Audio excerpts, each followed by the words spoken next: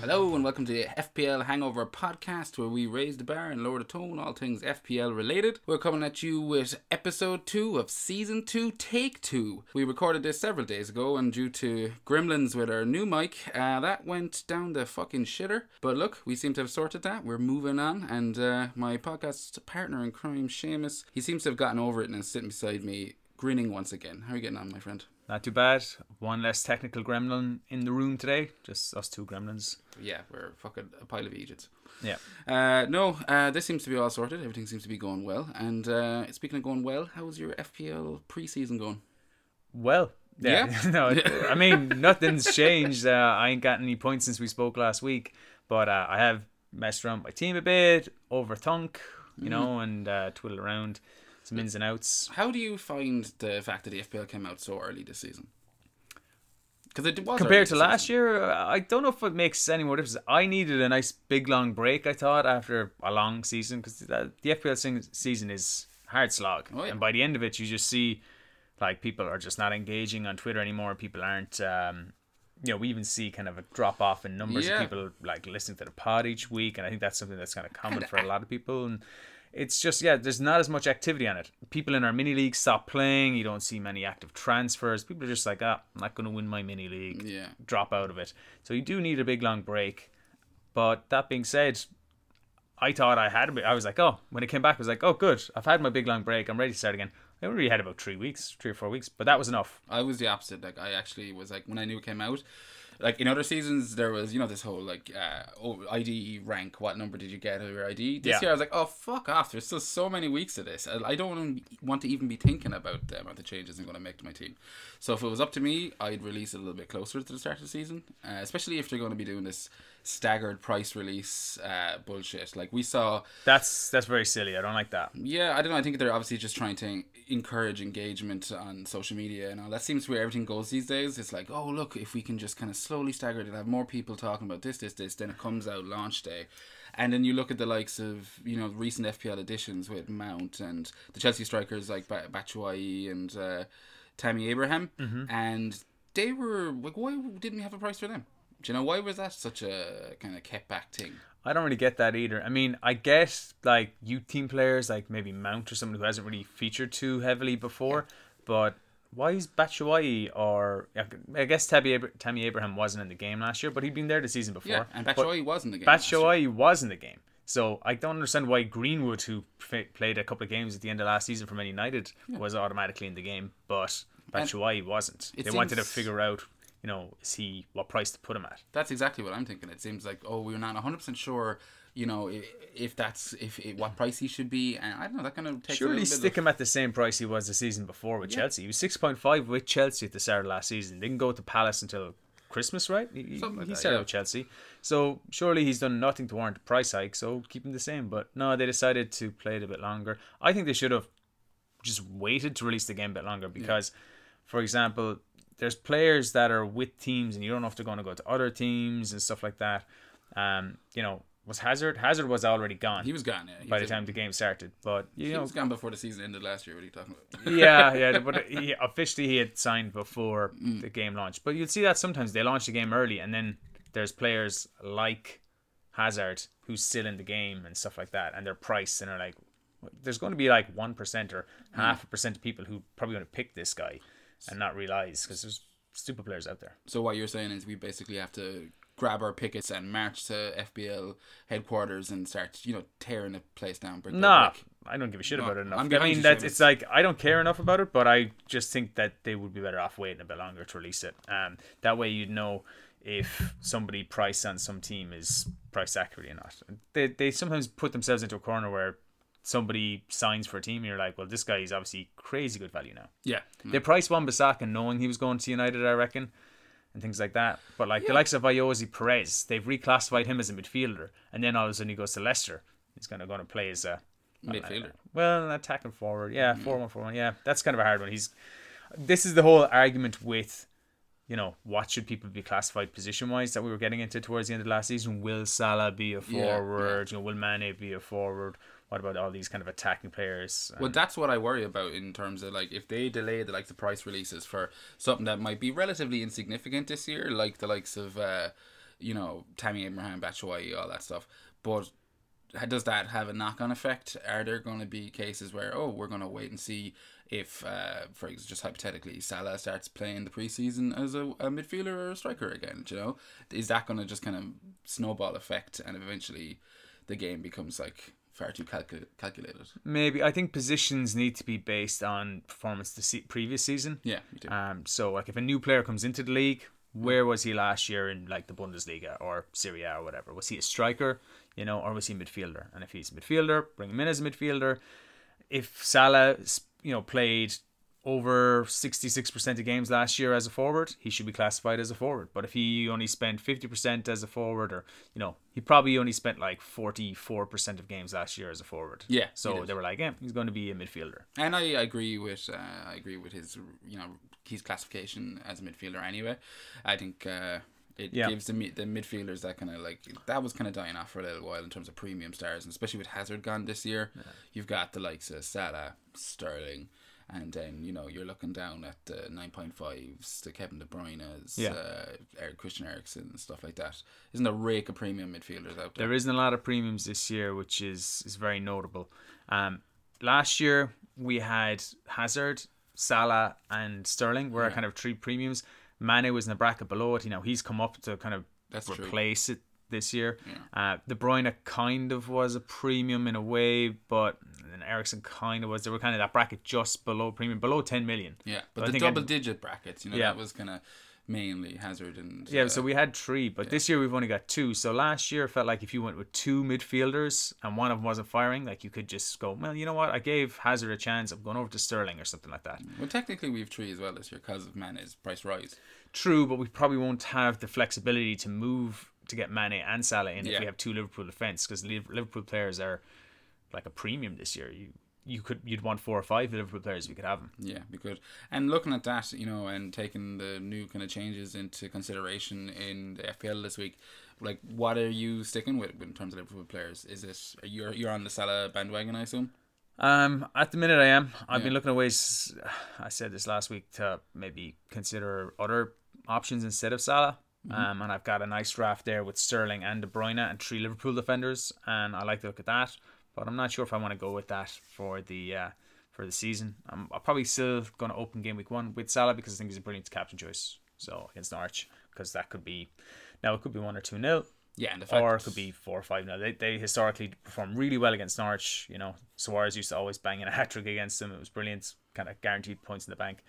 So I'd like to start off with Mane if I thought Mane was back for it, but I think with this Africa Cup of Nations, that's going to put a big question mark over him, and I don't need question marks in my game week 1 team. Yeah, no, for sure. So I'm the same as you. I have the 2 Liverpool defenders. I haven't actually thought of getting rid of Salah, but I'm also looking at that game week 1 fixture against Norwich, and yeah, that seems a bit of a tough one to get away from it. But moving from Liverpool, who we would have talked about kind of extensively last week, to a team that we didn't talk about too much last week, and a team that's also had a new addition to their FPL squad. Well, their squad, but also FPL, obviously. And that's West Ham. And, I mean, they've added Haller to their team, 7.5. Does that engage any bit of interest in you in regards to West Ham and their assets around him now?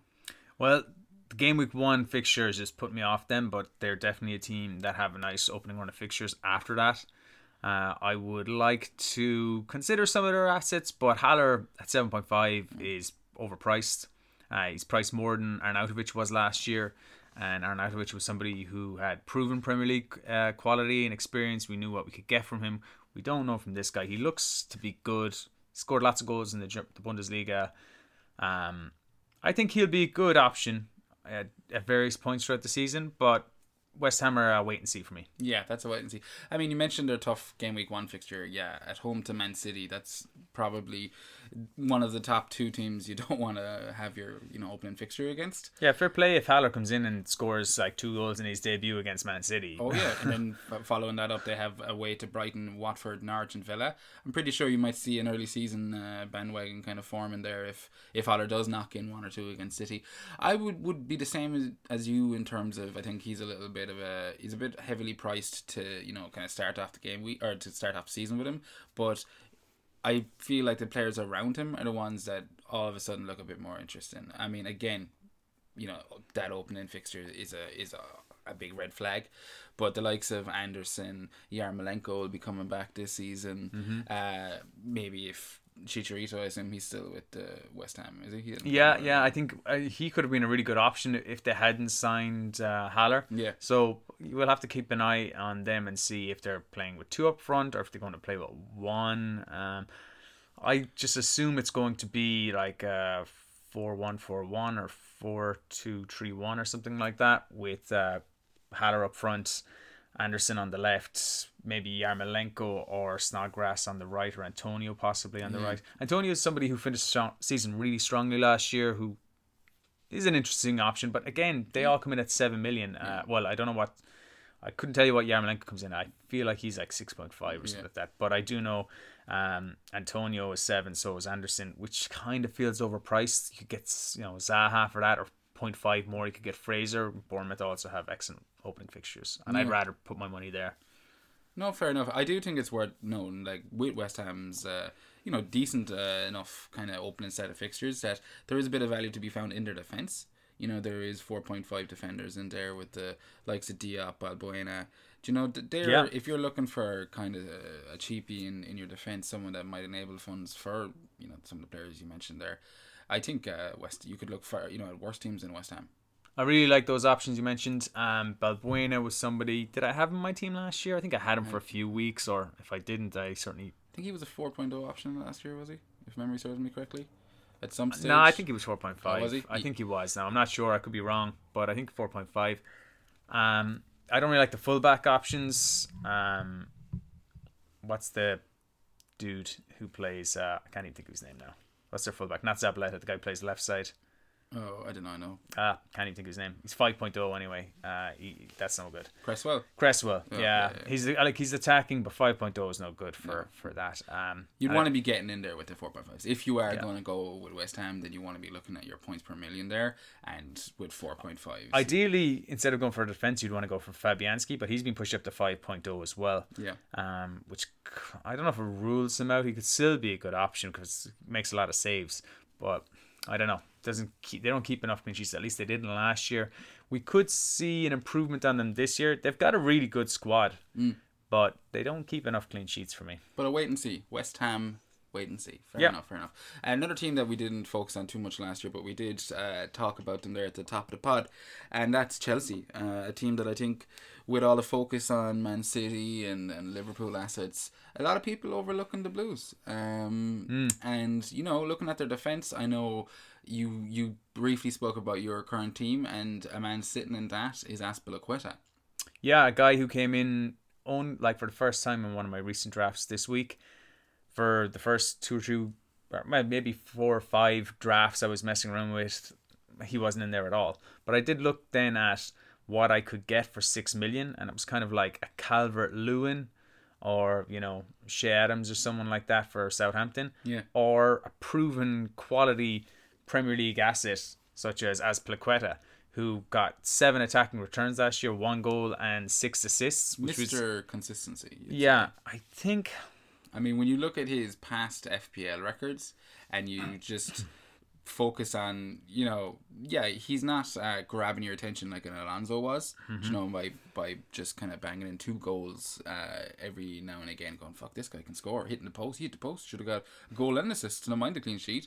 Azpilicueta has been there picking up the the odd points, and if you look at his overall points record for the seasons past, what are you looking at? Last 4 seasons, he's had 7 attacking returns, 7 attacking returns, 8 attacking returns, 6 attacking returns, 7 attacking returns. Okay, so he's had a minimum of 5 assists each season for the last 4 seasons, and he's always had at least 1 goal in them each season. Now, even 4 seasons ago was the year they did disastrously when Mourinho got the sack around Christmas. They only end up keeping 8 clean sheets. Well, at least Azpilicueta only kept 8 clean sheets. But the last 3 seasons, 16 clean sheets, 15 clean sheets, 16 clean sheets. And yeah, I mean, he's going to get between about 155 to 175 points. Yeah. He's got 170 points, 175, 158 last season. So he's actually not he's really consistent. For 6 million, you can set him in there. I think he should be priced 6.5. So I did look at it and I goes, I don't think Calvert-Lewin's going to get 158, 160 points next season. I do think Azpilicueta can keep this again. They've got Zuma back. Yeah. I think. Well, that's another thing I want to bring up. So you look at the 6 million for Azpilicueta, and before we move on to Zuma, because I think that's worth looking at as well. I do agree that 6 million is pretty cheap, and if you look at some of the preseason matches, he has been playing when Zuma was playing as a centre back. Azpilicueta was playing as a right back, so that kind of rules out the Zappacosta 4.5 option. I think he was he's 4.5. So it's like that kind of rules out the Zappacosta 4.5, but you know that if Azpilicueta isn't playing as a right back, it's because he's going to be playing as a centre back.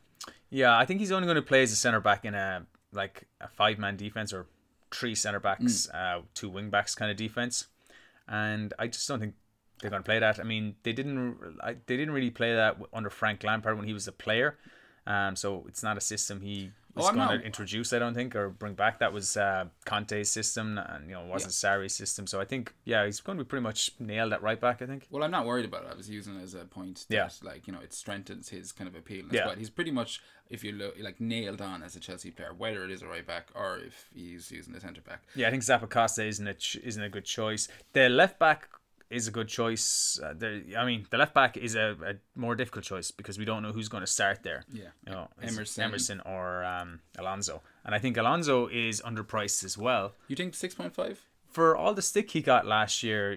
He still was. He still got a lot of returns. I'm going to have to pull up his points totals here, but he performed quite well, and he's got a price decrease. I remember, at the end of the season, people kind of just drawing up comparisons as to his total points last year and the year before, and the difference in how he was adored 2 seasons ago and vilified last year, even though the difference between the 2 total points was marginal. So last year he got 161 points for 2 goals and 8 assists. Yeah, and the season before that, he got 165 points. Yeah. The problem was he got mostly goals. He got 7 goals, 2 assists. Yeah. He actually overperformed with his assists last year, and that all came at the start of the season while he was still adapting to Sarri's role for him. Yeah. And he just carried over his form from the previous season. I think he also underperformed though when it came to goals last season. He did, but he hit the post a lot. And man, I had him for several weeks, and there was a couple of weeks there, 2 weeks and 3, he hit the post and he hit the crossbar, and he was getting into good positions.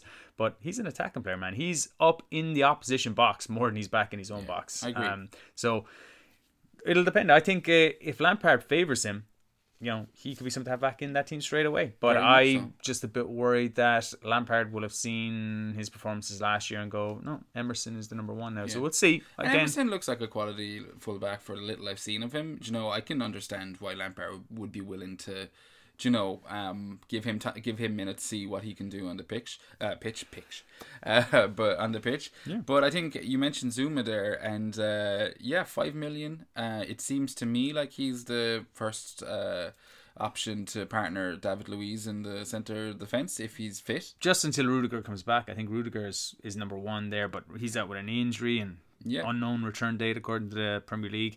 I don't think he's going to be back for the first few weeks of the season anyway. Yeah. So there's a lot. I've seen a lot of people saying they think Christensen's going to start, but I think it's just as likely Zuma could start in there. Based on the preseason, it looks more like Zuma exactly has played more minutes. Yeah. So I don't know why they think Christensen was going to start ahead of him. And David Luiz is again another great option there for 6.0. Just seeing as I was espousing the virtues of Azpilicueta for 6.0, David Luiz created a lot of good chances last year, a lot of big chances. He only got 2 assists, but he scored 3 goals, 164 points for 6 million. He's well worth the value. Yeah, I think the point of it is that there are options out there. It's easy to overlook them because I think everyone's considering 2 to 3 Liverpool defenders instantly. They want to get a City defender in there, and it's kind of just going, almost tunnel vision-esque. It's like, this is where my defence needs to be. I think it's very possible that you can find that the value to be found in Chelsea, for that million and a half less. Yeah, but I had a team there where I was playing 3-4-3, and Calvert-Lewin was my 3rd striker. And then I realised, why have I got Calvert-Lewin as my 3rd striker and a 4.5 as my 4th defender? It's like, let's just swap those around. And I got a 4.5 forward, which isn't going to play. I got Wickham. And then I said, I'll just get a 6 million defender who's going to get me 160 points next year. Yeah. Who, Calvert-Lewin may get that, but probably won't. He did he even get 100 last year? 100%. No, and like you're not wrong, and there is a lack of kind of cheap forwards. I suppose 6 to 7 million mid-price forwards, you'd say, but. We talked about them at the start of the show, and Chelsea also have, the 7 million Batshuayi, Tammy Abraham. Worth noting, Abraham has been handed the number 9 this season, so I don't know what that means in terms of how Frank Lampard sees him, leading the line. Yeah, he has scored in pre-season, and Lampard's come out and been very happy and talked him up, but has also acknowledged the fact that Giroud is. Brings something different to the team and is worth, Yeah, for me, I decided a while ago that the Chelsea forwards are somebody who's going to be a wait and see.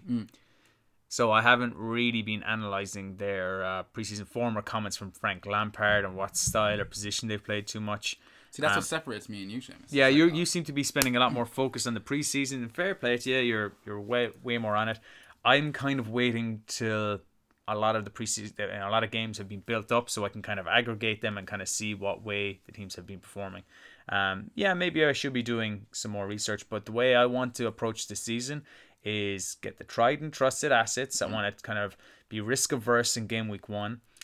Take the players who performed well last year, especially in the second half of last season, and hope they continue on the form, because this is the exact same thing I did at the start of last season. I took players like Ryan Fraser, who'd finished at the previous season quite strong, and I was like, he's been performing well. I think he'll start off well and have a good season this year, and he hit the ground running last year. The same with Richarlison. Richarlison started off last season with 2 goals in game week 1, and I got off to a flyer last year. And I'm going to try and take the same approach this year. I was thinking about being different and going without Salah, but you could get buried if you don't have Salah and he bangs against Norwich in game week 1. If 50% of the game ends up having him in game week 1, which they don't have him yet. He's only like 30-something% owned. There's only like less than 2 million players at the moment. But when there's going to be another 4 million players that's going to join that probably, like the week of FPL, and all of those players are going to have Salah, because they're going to be just going, let's get the player of the year 2 years ago. Let's get the guy who finished top goal scorer last season. I don't blame him, and I think the most fun part of FPL for me is finding those players that aren't the obvious ones, like, so what I would like to do is I would wear a long duster-esque trench coat and walk around heavily populated areas and just scream random FPL player names at me. If I'm looking at you with horror right now, because I was like, where the hell is this going? And if I see how they react, that gives me an inclination as to how their season is going to progress. Okay, well, if they stay anywhere in your vicinity where you're looking dodgy like that. No, I'm only messing. I don't do that. Not publicly. But I'm with you. I think it is probably best to say tried and trusted. I do think, however, that there's a few teams out there worth kind of looking at in terms of those differentials we're talking about, like the likes of Everton.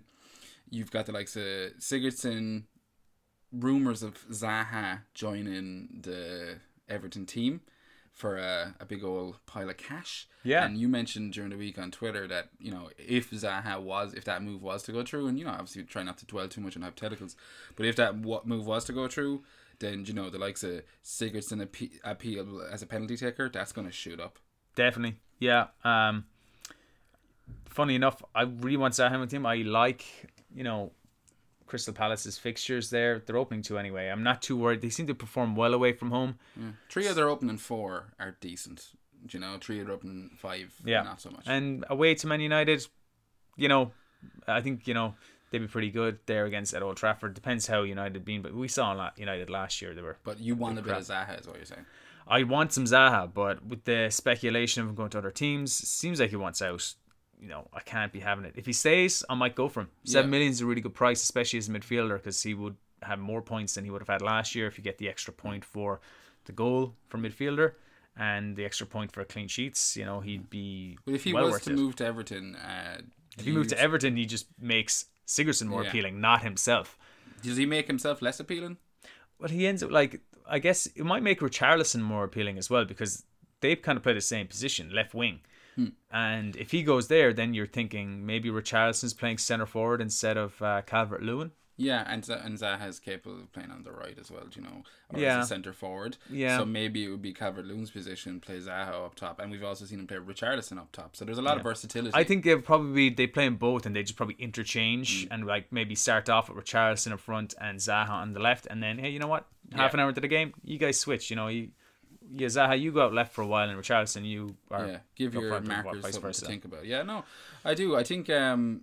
I don't think Zaha is going to play on the right too much. He never really plays on the right anymore. No, not so much. I suppose it depends, but either way, Everton looking like a team where there could be options, even regardless of Zaha moving to Everton. I think there's with the defence we've talked about last week. We talked about Digne and Coleman offering options. Now that's something that's kind of reared its head again this kind of preseason. A lot of people are talking because Everton have yet to win a preseason match, I believe. At the time recording, I know Coleman scored. Yeah, he did. He scored a header, but yeah, he's Digne's looked good, and Digne's looked good in some fixtures as well. Yeah, he's whipping the balls in. Like, you're getting what you are going to get out of the fullbacks. They're going to be kind of getting down the wings, getting crosses in there. Whether Everton managed to sign a forward that's going to be able to, really kind of have an impact on the season, that remains to be seen. Because I think Calvert-Lewin, even though he's priced pretty well at $6 million, he's not a proven Premier or FPL kind of asset. Are we in danger of talking about Everton too much? Because we did talk about Everton a lot in the last week's episode. I don't think we'll ever be in danger of Everton too much. Well, what do you think about the fact that Gay has left? Well, that's why going to PSG. That's why I kind of brought everything up, is because they are shifting as an FPL option in the last week. They seem to be the team that have moved from outside of your top premium players. Everyone was looking at Everton and Bournemouth, and now the people have thrown Everton kind of into the air a bit, with Gay going to PSG, with Zuma not returning back from Chelsea. Do you think that's going to have an effect on their output? I think they've got a ready-made replacement for Zuma with Yerry Mina in defence, and they bought him for pretty big money from Barcelona last year, but he came in with an injury, so he didn't get to start properly. With a proper preseason behind him, if he's looking good in preseason fixtures and stuff like that, and they kind of get together, I think he could easily just cover him. I think they're kind of similar enough players, big, tall, strong guys, Plus, Mina offers a lot of attacking potential from set pieces. He's really tall. I remember in the World Cup, he scored like 3 or 4 headers for Colombia. It's very hard to stop. So Digne could be on the end of some Digne assists this year. Yeah, well, I mean, so that could be okay. But the defensive midfielder role could be a problem. Well, it seems like they've basically bought Delph to replace Gay. Yeah, and good bit of business in terms of the price they got for him. But I don't think he's have to, He's as guaranteed to just replicate what Gay was doing. Yeah, because Gay is kind of like N'Golo Kante in that he like gets around and dives into tackles and gets around like that. And Delph, when he was younger, was kind of one of these players who was great at breaking up play and was a good tackler. Hasn't had to do it in Man City as much, but I would imagine playing with the quality players he has at the Etihad for the last couple of seasons has developed him as a footballer. He's going to be better in possession, calmer on the ball, and things like that. So he might recycle possession a bit more. Yeah. So it depends on his tenaciousness, how much he gets around and gets to the man with the ball. Something to watch. They could be giving away more chances. So it could mean there could be more shots, from outside the box. Could be better for Pickford's points, saves and stuff like that. Save points, I should say. I definitely want to have... I'm not too worried. I want Digne for his attacking returns, really. Well, that was my next question, was going to be like, is Digne still in your team? 6 million. Is there any chance you'd want to save that 0.5 and drop down to Coleman? Or are you just 100% Digne? I assume you've compared the two. Yeah, and I think that Coleman had a really good second half of last season, and I think that Digne is the one you want. If you can't quite get there, Coleman isn't a bad person to have as a holder for him, to coverage just some of it, but because he will get assists himself, he'll get forward, he might even get a few goals. And you're putting the money in Digne, like. Yeah, I think points per million they're going to be not too dissimilar. I think Digne is going to have more attacking returns, but maybe an extra, by the end of the season, 20 points more. Well, I was the same like a week ago. I put that 0.5 in Digne as well. I was like, you know what, he's worth a little bit extra. And then after the week gone by, kind of looking at them a bit closer, I was like, maybe do I want to invest 6 million in an Everton defensive asset? I was like, maybe just a 5.5, considering I also have Sigurdsson for 8 million. I was like, maybe that's enough money tied up in Everton. But again, that's the joys of pre-season. You're constantly tinkering with it, and looking to make little changes like that. But I do think Everton are a team worth worth monitoring a bit closer than the likes of West Ham that we mentioned at the top of the show like that. If you're going to look for those kind of price point players, you want to be looking at the likes of Everton. We spoke about Bournemouth last week. Fraser, King, Wilson. That doesn't seem to have gotten any clearer. I haven't seen anything of King in preseason. Is he out sick? Is that what it is? No, he's there. He didn't start again today. I didn't see his name on the bench either. Yeah, I'm just saying there's no news about it, but I think we had Ibe scoring a goal today in one of the preseason games.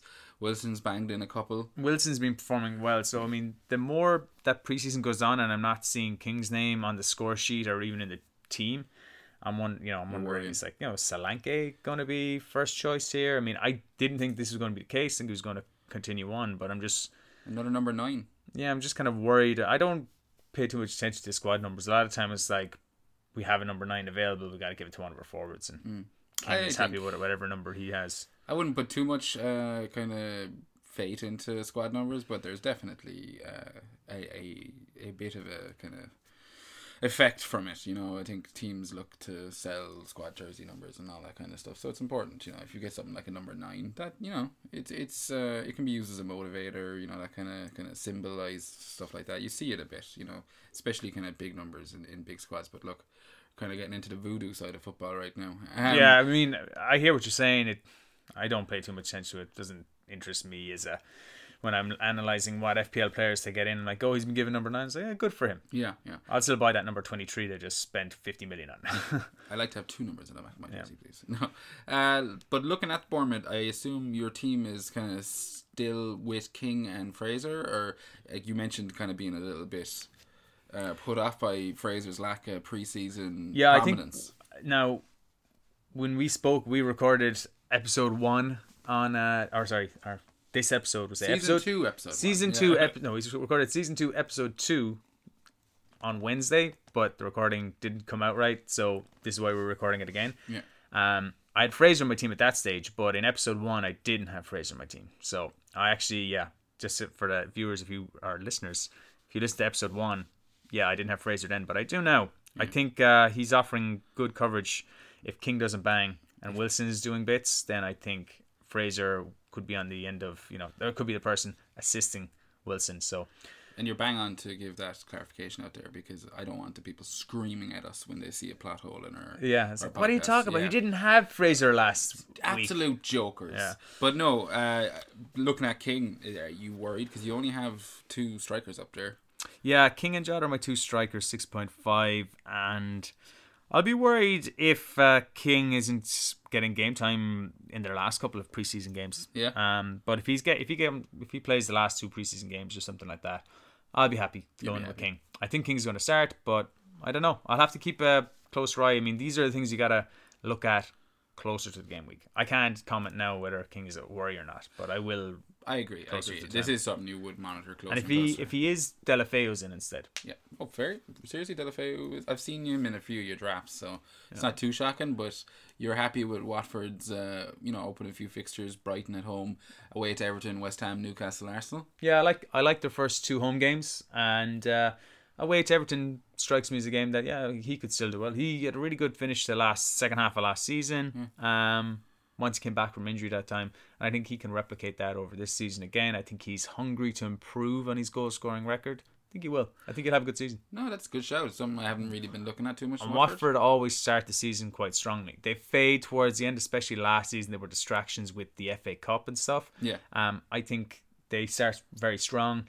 Ben Foster said something there recently on social media that they have a really intense preseason, and that's one of the reasons they've started quite strongly the last couple of seasons. Yeah. And I kind of think there's value in that. I think that could happen again this year. Outside of the possibility of Delafeu, is there any Watford players in your team at the moment? I've had Pereira in my team because he's a good option for 6.0. None of the defenders interest me. Foster's overpriced, and Doucouré is somebody who's interesting. You love your Doucouré. Yeah, I do. I think, what is he, 6.0? I don't think he got a price increase. No. He's somebody that could interest me. I liked how Pereira started last season, and I just wonder, is he somebody with, a good preseason, after getting rest and then good preseason, could he start off strongly again? He faded badly towards the end of last season, so I don't know. Those are guys that interest me, but one Watford is enough. If I am going for one, the most likely to go for would be Deulofeu. Well, with Doucouré at 6 and Pereira at 6, if you were to pick, would you be more of a Doucouré fan, or is that a bit of a... I'm more of a Doucouré fan, but I would like to take the punt on Pereira. At the start of last season, Pereira was popping up with goals and assists all over the shop. Yeah, it's something like 4 goals in his first 6 or 7 games. Yeah. He was just getting them on. We were like, whoa, but then it just form fell off a cliff. He was probably playing okay, but I watched a couple of games and he was like on fire. Like, you couldn't stop the guy. But I guess that it's hard to replicate for over 38 games. Deulofeu kept it up, just not Pereira. Well, something that hasn't been quite stoppable this pre-season is the train that we're all familiar with, and that's the Harry Kane train.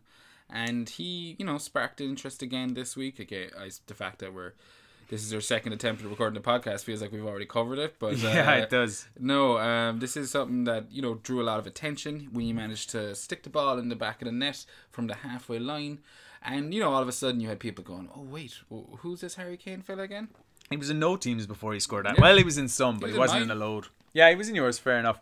And you didn't. Then all of a sudden you saw him in everyone's team on Twitter, and it did feel like, well, Jesus, now everyone's going to have Harry Kane.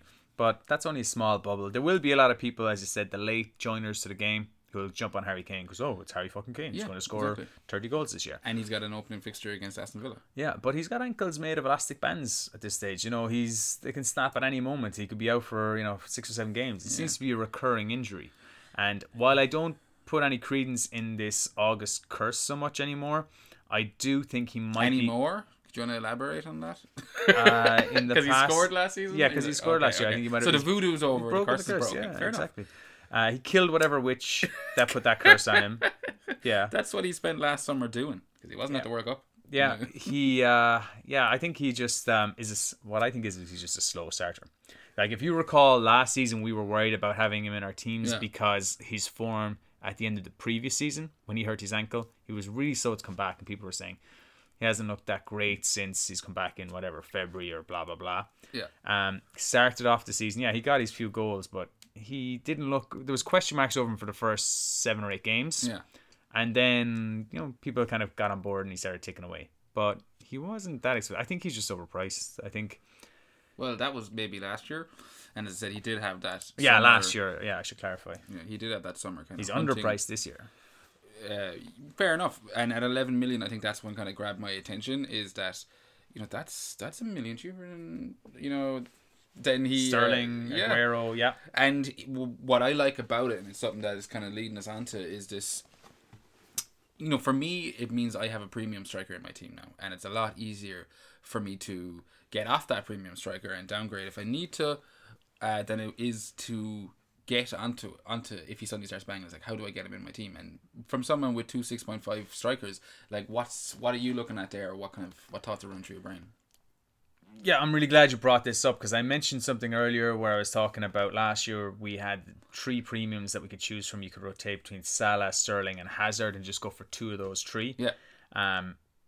This year we only have 2. So if one of them's not firing, then you need to make 2 moves to get Harry Kane in for one of them. Yeah. So you have to take minus points or have a transfer banked, which not everyone's going to have. So it's not so simple to go, Sterling isn't playing well, I'm going to go for Harry Kane. Yeah. You have to make 2 moves. So it's not as ideal. So I can see why people have, somebody in there either who's a premium like Aubameyang or Kane, or I can see why people might have Vardy or Wilson who are kind of closer to his price that they can just, okay, I just need to find an extra 2 million to upgrade to him, for example. But I'm stuck in a position where if I do decide I want to go for Harry Kane, I need to find 4.5, and that's before any price increases. So if he does go up to like 11.1 in game week 2 because he's banged in a hat-trick in his first game week, I'm kind of got to find 5 million somewhere. So part of me is kind of almost tying my hands behind my back because I want to go this season without any premium strikers. Something I said last year for large parts, and I kept getting drawn into premium strikers, and they worked for large parts. But I think value-wise, you just need 2 premiums, and I think that I can just go with 2 premium midfielders. I think if Sterling goes on a blank spell, I can switch over to Sané if he's in form, or De Bruyne if he's in form, or... Well, you'll be happy to know that we put that to the test, and we ran a little FPL hangover poll this week, and we put the same question out there. We got a decent amount of kind of responses, which adds a little bit of credence to the stats. And we said basically, do you need 3 premium players, or is 2 the optimum kind of option? And the response was basically 76% of people said no, 2 is enough, and only 24% were thinking, 3.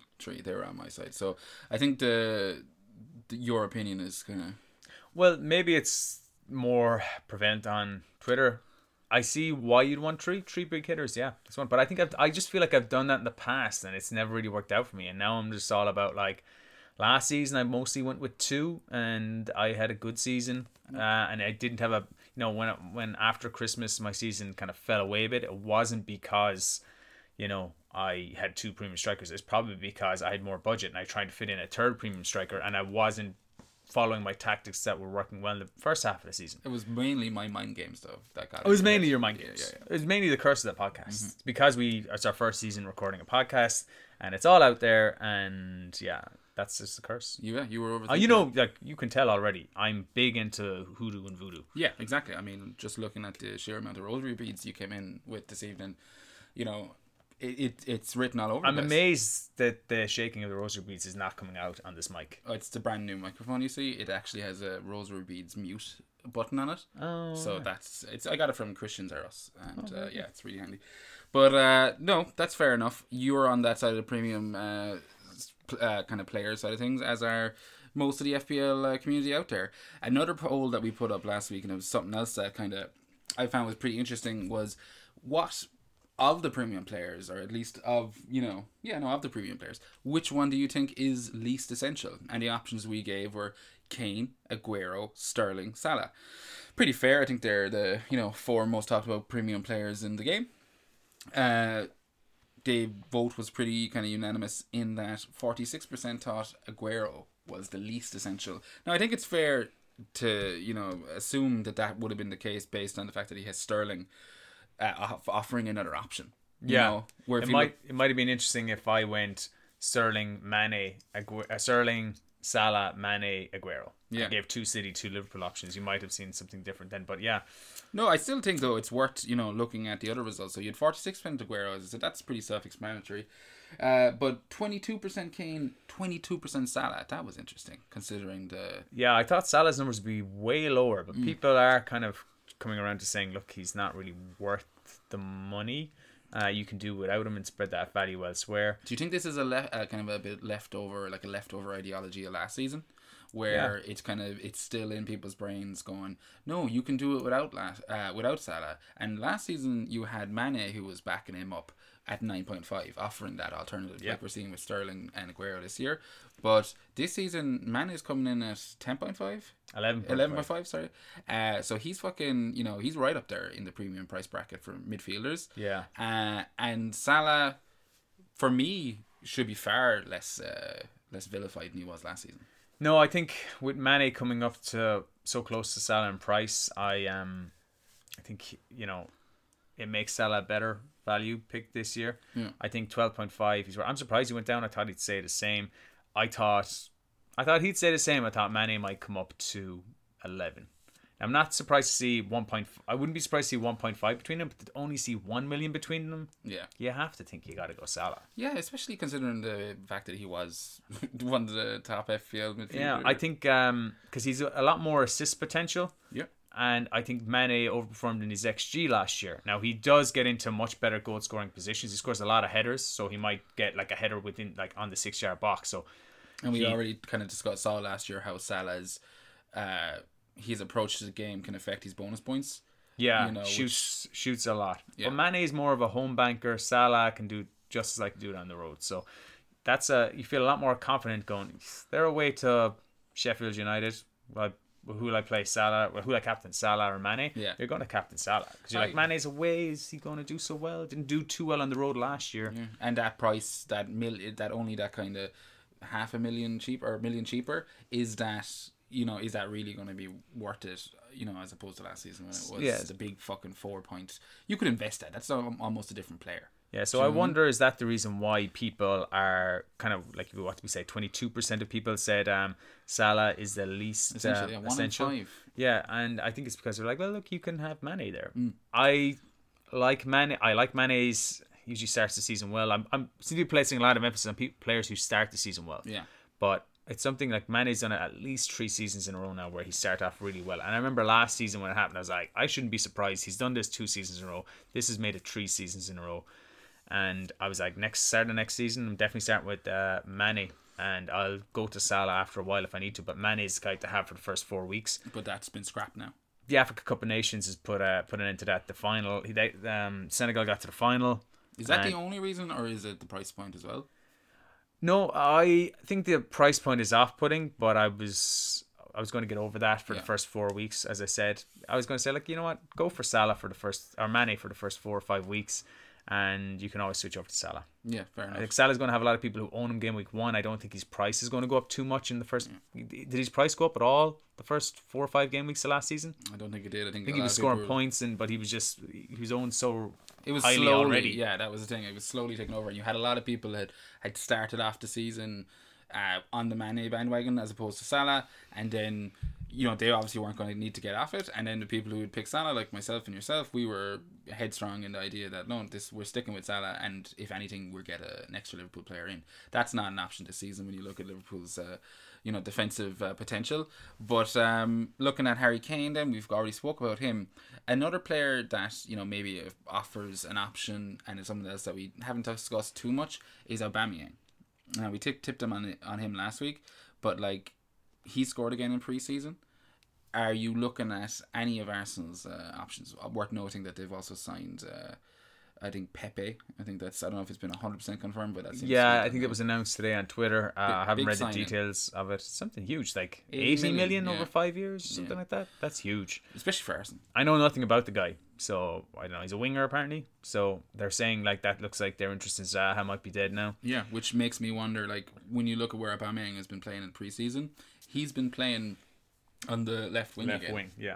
Which is where he spent a lot of last season. But he got a lot of goals from there last season as well. And are you looking at him at all? I mean, Arsenal have Newcastle and Burnley up.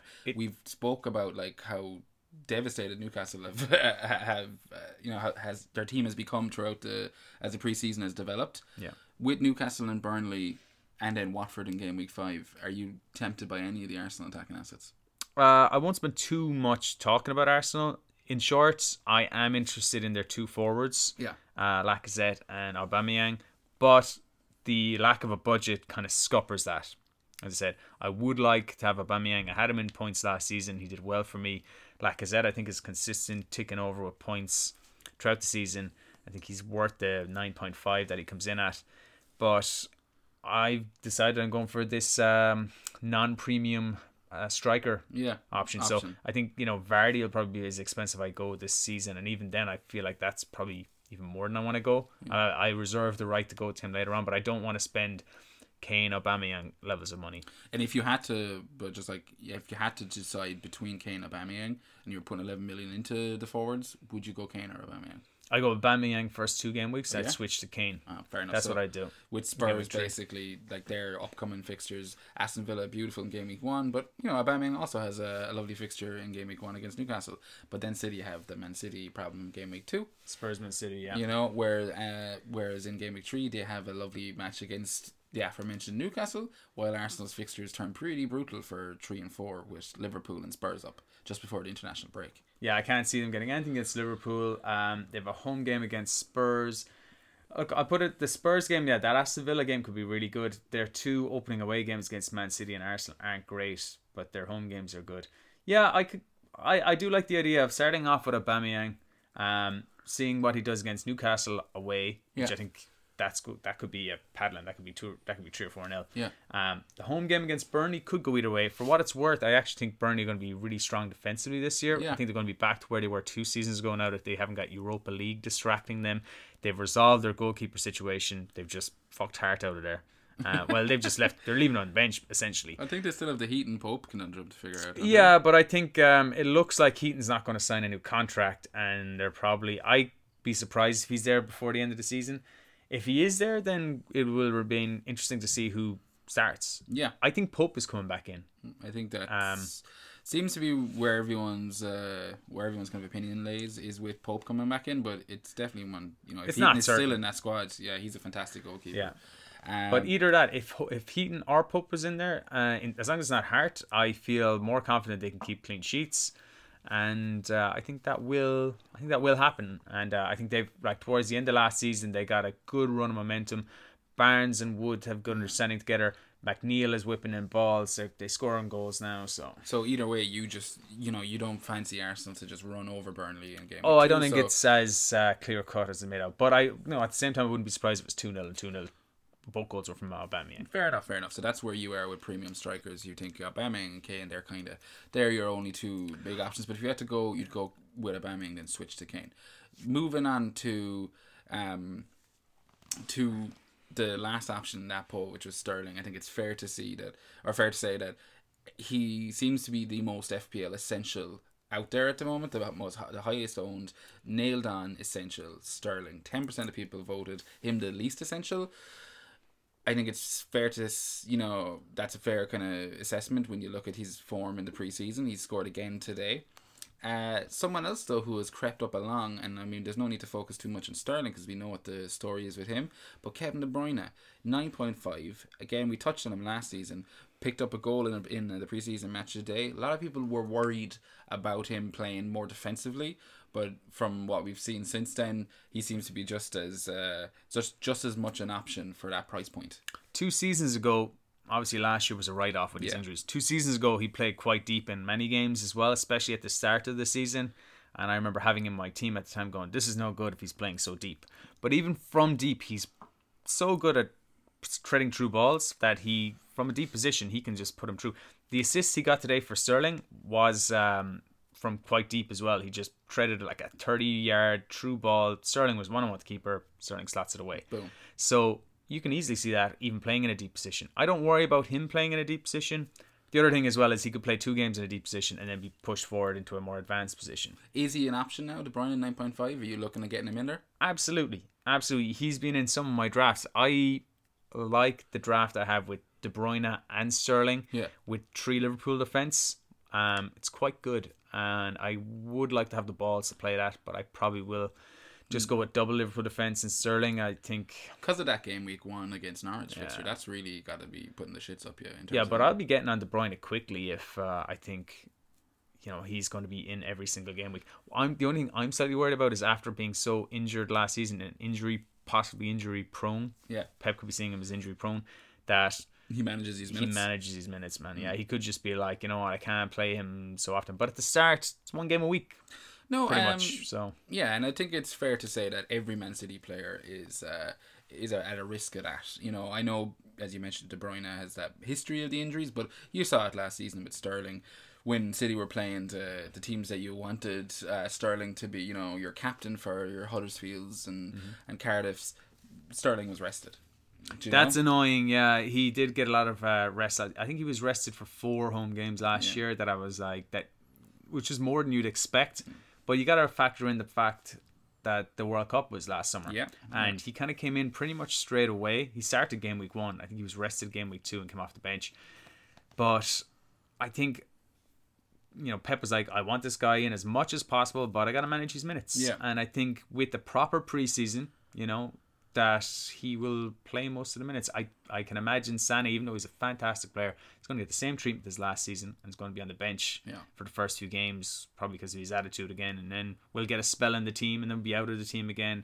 And Mahrez is going to be looking to take minutes, off the likes of Sané and Sterling this season as well. Yeah, I think Sterling is just going to find game time. I think. I think Pep. Really there's even rumours he could be playing up front in game week 1 or for the Charity Shield. Yeah. Because Aguero is obviously coming back from the Copa America kind of a bit later. Well, that's I think what everyone's kind of got their eye on now is the Community Shield, Charity Shield, whatever it's called. It's how are City and who's Chelsea? Who won the FA Cup? City won the FA Cup. Yeah, City, Liverpool. Liverpool. Yeah, I know, fucking stupid. A lot of people are looking at the Community Shield, and I can't wait for that. But we've discussed a lot of the options, and there's still more to kind of go over. But I think we'll save them for our next episode.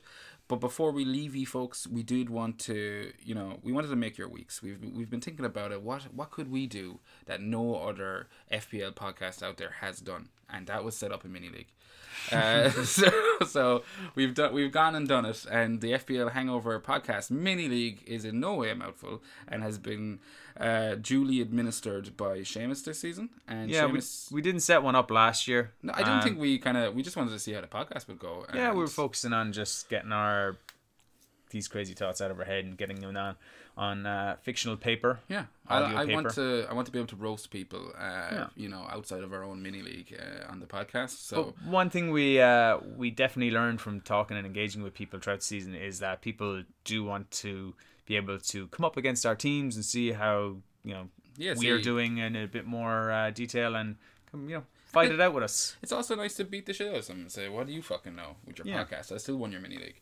And for anyone that does manage to in the slim possibility beat Seamus in the mini league this season, there will be a prize. We haven't decided what it will be. It'll be something small. Could be a t-shirt, mug, maybe even one of those pencils. I was thinking actually a toothbrush, a bamboo toothbrush that is perfectly organic and can be recycled.